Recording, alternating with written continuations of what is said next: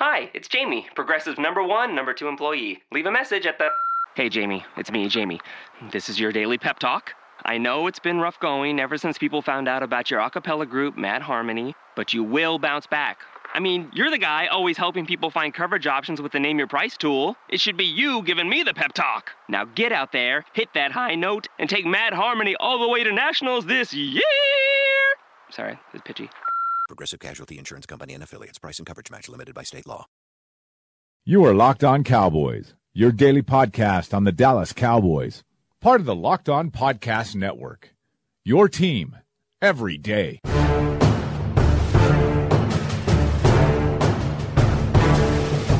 Welcome back to the Locked On Cowboys podcast. Thanks for tuning in. I'm your host, Marcus Mosher of Bleacher Report. As always, you can find me on Twitter at Marcus_Mosher. Once again, I'm joined by the one and only Landon McCool. You can follow him on Twitter at McCoolBTB. You can also listen to him on his show, the How About Them podcast. A fantastic listen. I actually had somebody reach out to me this week and tell me how much they loved you on your show. So, nice. Landon, how are you doing tonight, sir? I'm doing good. How are you doing today? I'm doing well. Cowboys finally got a nice win. It's been a long time coming. It's nice to actually enjoy a kind of a peaceful Monday. So, just trying to soak it in.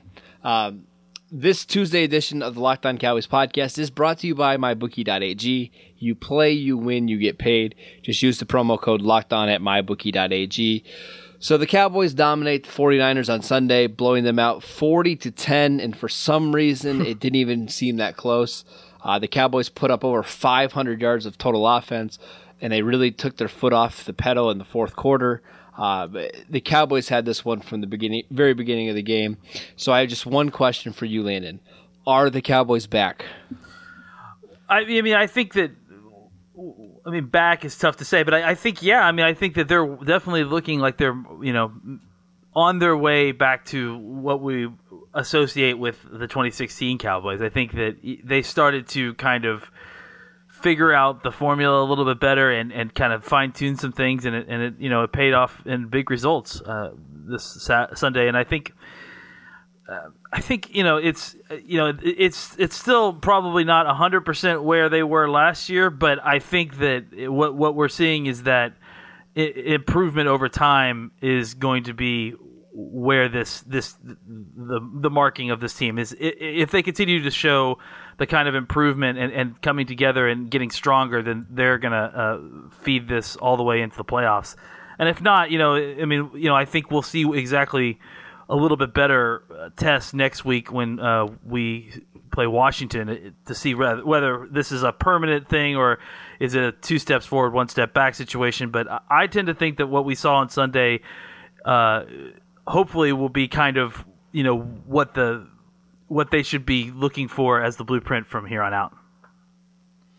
Right, so today we're going to just kind of review a little bit about the game, and then on Wednesday and Thursday we're going to take our all-22 look from the offense and the defense side of the ball, and then Friday we'll get you guys prepped for the Redskin game. But let's go ahead and talk about that Cowboys offense a little bit. Like I mentioned before, 500 yards of offense, 40 points. I believe this was the 4th straight game with at least 28 points. Dak Prescott was pretty much flawless in this game, threw for 234 yards, passed for 3 touchdowns, ran for another. Ezekiel Elliott ran for 147 yards. The team had 265 yards on the ground. More importantly, Cooper Rush got on the field, and I think we need to have a conversation whether there's a quarterback controversy in Dallas, right? Correct? Well, I mean, I think it's over at this point, right? He's won the job. Yeah, he over Kellen Moore. That's. Oh, what yeah, mean, I've been over right? Dak, but no. Oh yeah. I mean, we're both leaders of the Cooper Rush fan club, but that's not what we're going to talk about. So, just some of your overall thoughts on the Cowboys offense. I mean, this was one of the best performances that we've seen from them in quite some time. Correct? Yeah, I mean, I think what it is that they finally kind of figured out what they wanted to do with the offensive line. I think that it's. Look, I think you and I have been talking about Chaz Green for a long time, and basically the reason we decided that is because he's a better player, I think, than Cooper is. But the problem is that if you can't rely on Green to be healthy, you can't rely on him to really develop at the guard if he's not going to be healthy.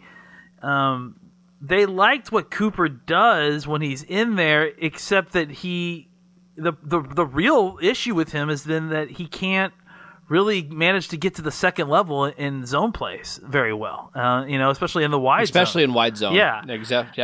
And that's a problem.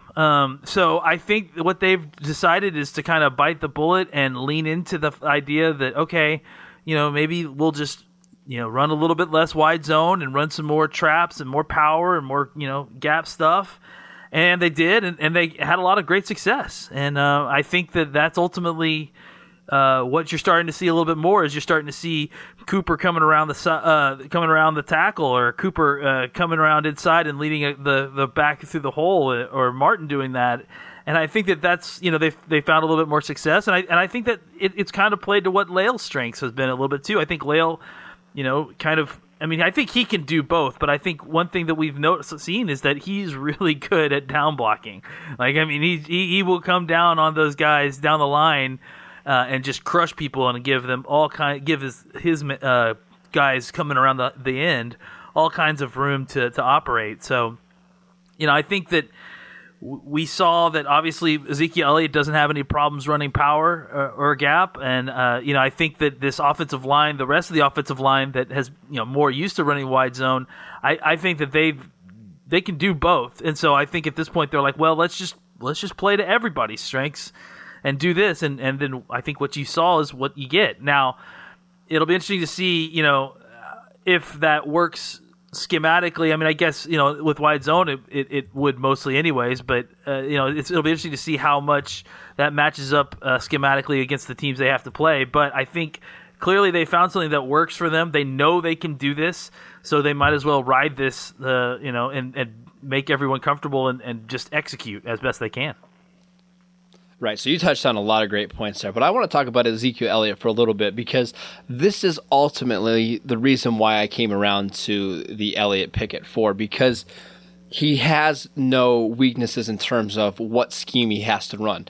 This was a perfect example of the wide zone hasn't been working for them as well as it has in the last few years, so they switched to more of a man blocking, down blocking scheme, and he's fantastic in it. So the ability for them to switch between man and wide zones, not just between games, but in series, back-to-back plays, is one of the reasons why the Cowboys will still have one of the best rushing attacks throughout the rest of the season. And we talk about this all the time. It really takes about a good 6 weeks before the offensive line really starts to gel together. I think you're just starting to see Ezekiel Elliott and those guys get in rhythm. So a lot of great points for you right there. We're going to talk about their red zone offense for a little bit. We touched on it last week, but once again this week they were phenomenal. Before the backups came in, they had 11 straight possessions in the red zone that ended in touchdowns. We saw it again this week. They were able to throw the ball to Dez on basically a slant. They were able to run Ezekiel Elliott in the red zone, and they were able to run Dak out of the spread and out of the read option. They are just one of the most impossible teams to stop when they get inside the 20, because they can do three things really, really well. Do you have any real quick thoughts on the Cowboys' red zone offense in this game? Yeah, it's, what was it? I think 10 straight drives in a row that they got. 11 straight drives. 11 straight drives. They actually had it wrong, yeah. Wow. I think the thing is that, with the read option, with the weapons they have, with Dak himself and with Zeke, and then, like you put it out there on Twitter, with Dez, probably the best red zone wide receiver in the NFL. And I'm going to go ahead and say it. He's in the conversation for best red zone wide receiver in NFL history. Absolutely. The guy's already tied the Dallas Cowboys receiving touchdown record. And I have to think that, our team records for receiving touchdowns have got to be close to a lot of other teams around the league. So he's just so good at it. And I think when you combine him with two other guys who are each their own huge red zone threats in Zeke and Dak. Hey, that's a good nickname for him. I like Zeke, it. Yeah, I like it too. I think it makes it really difficult to defend, and especially when you add in the element of the RPO, it basically makes them wrong no matter what. And I just think that it's such a disadvantage once, and I think that's, if you want to talk about where the Cowboys will make their hay going into the future, I think when you look at the way their red zone defense plays and the way their red zone offense plays, that's something that you can really hang your hat on. Like, the defense overall is not fantastic, obviously, but they really tighten up when they get in the red zone. And the Cowboys' offense is pretty good overall, but they get even better when they're in the red zone. And that's that. Converting in red zone when you're on offense is a huge part of having a playoff caliber team. All right, so really quickly before we talk about MyBookie, I'll eat a little bit of crow. Jason Witten had a nice catch up the seam. I was criticizing him the past couple weeks because I didn't think he could do that anymore. He jogged up the seam very nicely, had a nice one-handed catch. Oh, come on, don't half-ass. Come on, do the full crow. Don't just eat around the wings. Come on. He ran a beautiful route. He shook the defender completely out of his pants. And still didn't create any separation, and it didn't even create he created enough separation to catch that ball. Just to have to reach out and catch a one-handed pass. So I think he's fine. You know what is really fine? Oh boy. Is MyBookie.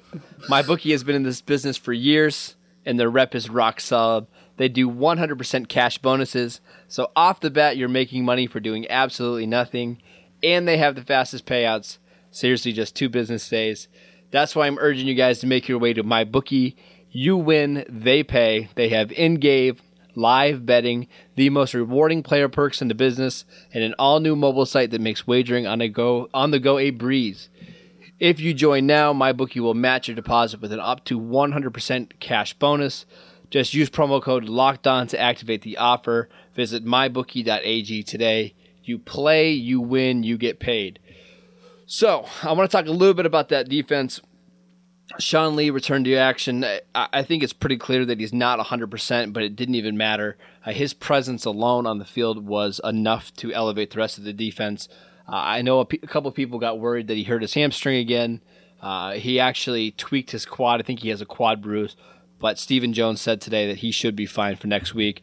What did you see from Sean Lee and actually the rest of the linebackers? Because we might have saw our best game from Jalen Smith so far this year. So just give me your takes on these Cowboys linebackers. Yeah, I mean, I think overall they played really well. I think that that's closer to what you would expect. I mean, they still were giving up a lot of yards per carry overall, but look, I think they were giving up a lot of yards per carry last year. I think the key thing about stopping the run on this defense is really having the offense put the game out of reach so that they can't run the ball really anymore. So I think that is about what our run defense looks like. Really I think that's I guess just to qualify where it's supposed to look. I mean, that's kind of where it is, and I think that this defense really shows you what it's supposed to look like when they get a chance to play from ahead, and and clearly they just look more comfortable. They're able to create turnovers. They aren't Seattle. I mean, they aren't the defense that is gonna be relied upon to make multiple plays in a game to try to win it for you. They can make they if you need them to, they can probably make a play. If you need them to make 2 plays, they can probably do that. But if they're playing in a situation where the offense still is 2-dimensional, they're for long periods of time, this defense is not really necessarily built to shut that down. But when you how could they improve on that though? Resources. Look, they don't invest. Look, I think people want. If you want to have, I know you want to talk about this Marinelli, no, Rob Ryan discussion that we saw on Twitter though, because you made some good points on that. Well, I actually wanted you to touch on that. But really I won't get into that whole thing. But I will give the 10,000-foot view. The problem is expectations. The problem is that the Cowboys have decided to build their team offensive heavy, and then build their defense to be able to react to their offense playing well. It's a team concept. It's not a concept for trying to make the defense the best unit in the league and trying to make the offense the best unit in the league. Because the problem when you do that is that you're fighting over resources in a way that is not team, cohesive. And then eventually when one side fails you or whatever, it does, there's no set blueprint for how you're trying to win games. The Cowboys know how they have a very clear picture of how they want to win football games. And they have the team built the way they want in order to do that. If you want this team to be, a team that has a top 5 defense, or a team that is like the Bears defense that we've seen, where it's that's the whole thing of the team. Look at the offenses that are associated with some of the best defenses in the league. They're roundly mostly terrible, and the ones that aren't terrible are the ones that are lucky enough to have Seattle, where they had it's just a system at this point, and they're still kind of now that they played Russell Wilson, it's starting to crumble a little bit underneath their feet in the offensive line. Offense. It's still very average. Still a very average offense. But if you look at Jacksonville, you look at Chicago. I mean, these are teams that still have offense and very much in transition or problematic. And you can say what you want about the quarterback situation, blah blah blah blah blah blah blah. But the point is that you can't dump a bunch of resources into both offense and defense anymore. It's just not possible with the salary cap the way it is, and with quarterback salaries the way they are too. And I think that this got into a larger answer, but I think that ultimately what the Cowboys have done is they've accepted the league as it is, and they've developed a plan for how to survive the league the way it is. And I think you're right. If you look at the numbers, it does look like Rob Ryan. But at the same time, we gave Rob Ryan a top 10 draft pick, a $50 million cornerback, and he also had several other cornerbacks. Plus, he also had DeMarcus Ware and Anthony Spencer and Jason Hatcher all at the same time, and he was putting these same numbers. So that's disappointing because you have all of that, and you still can't manage to get it going.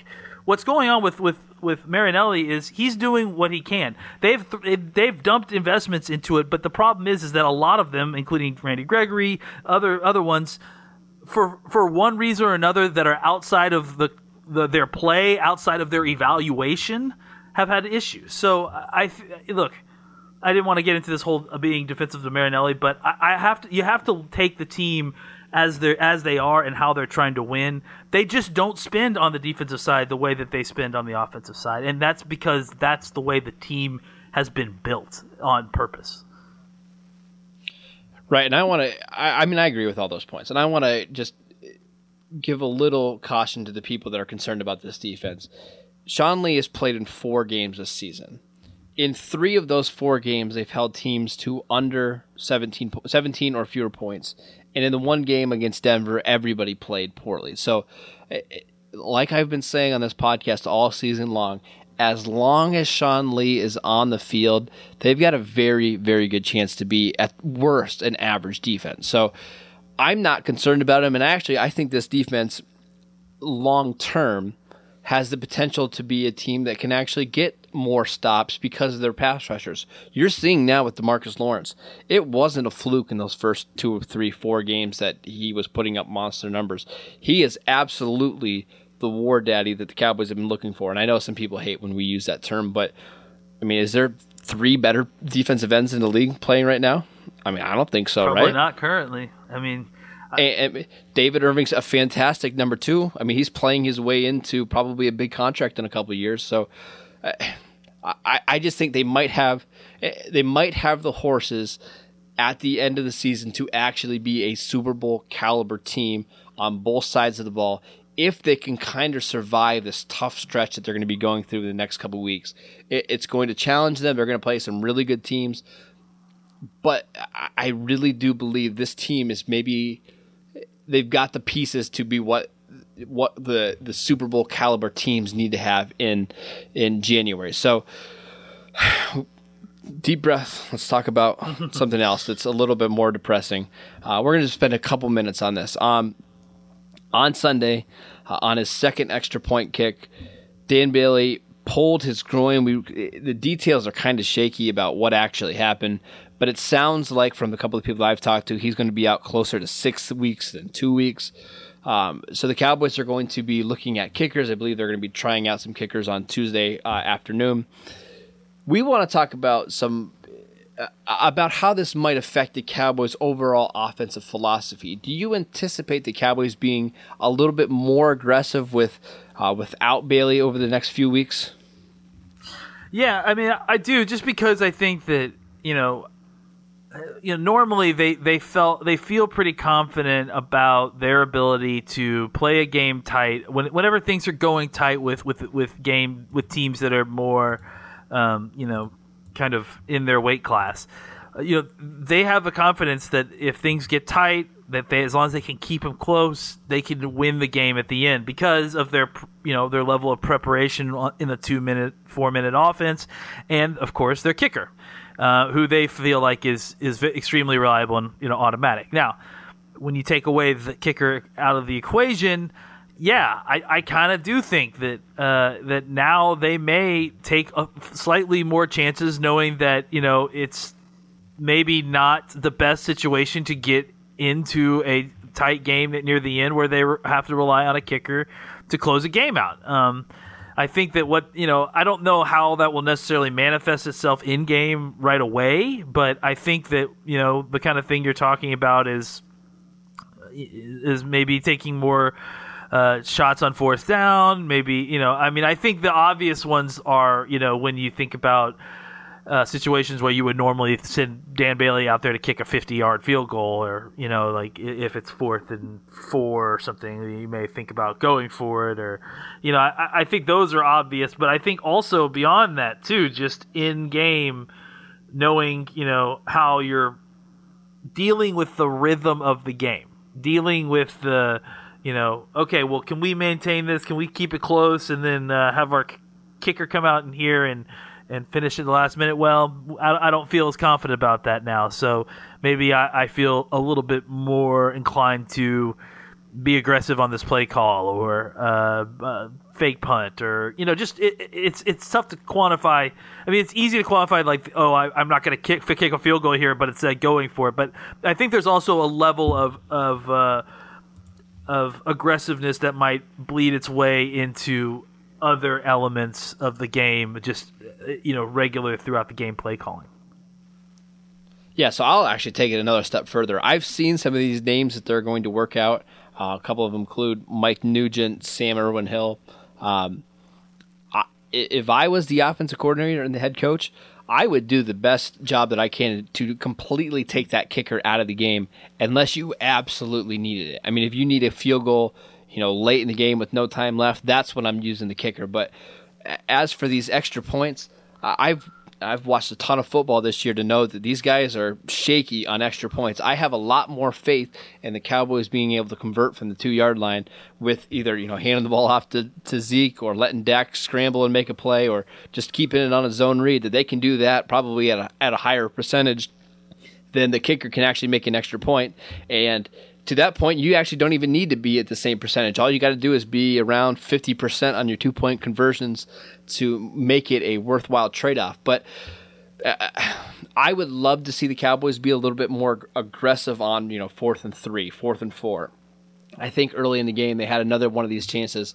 I think it was another 4th and 2 or 4th and 3 from the 45-yard line. I know that's not when you're typically going to kick the ball, but that's a chance I would like to see the Cowboys be a little bit more aggressive and show that they are truly one of the best offenses in the league right now. I don't think anybody can take that away from them.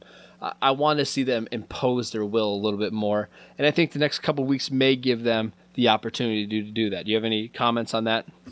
No, I mean, I think that, like I said, I think that it gets weighed into the equation, and it'll show itself in ways that we probably, aren't thinking about at the time. But I do think that, yes, that it will affect the team in the short run.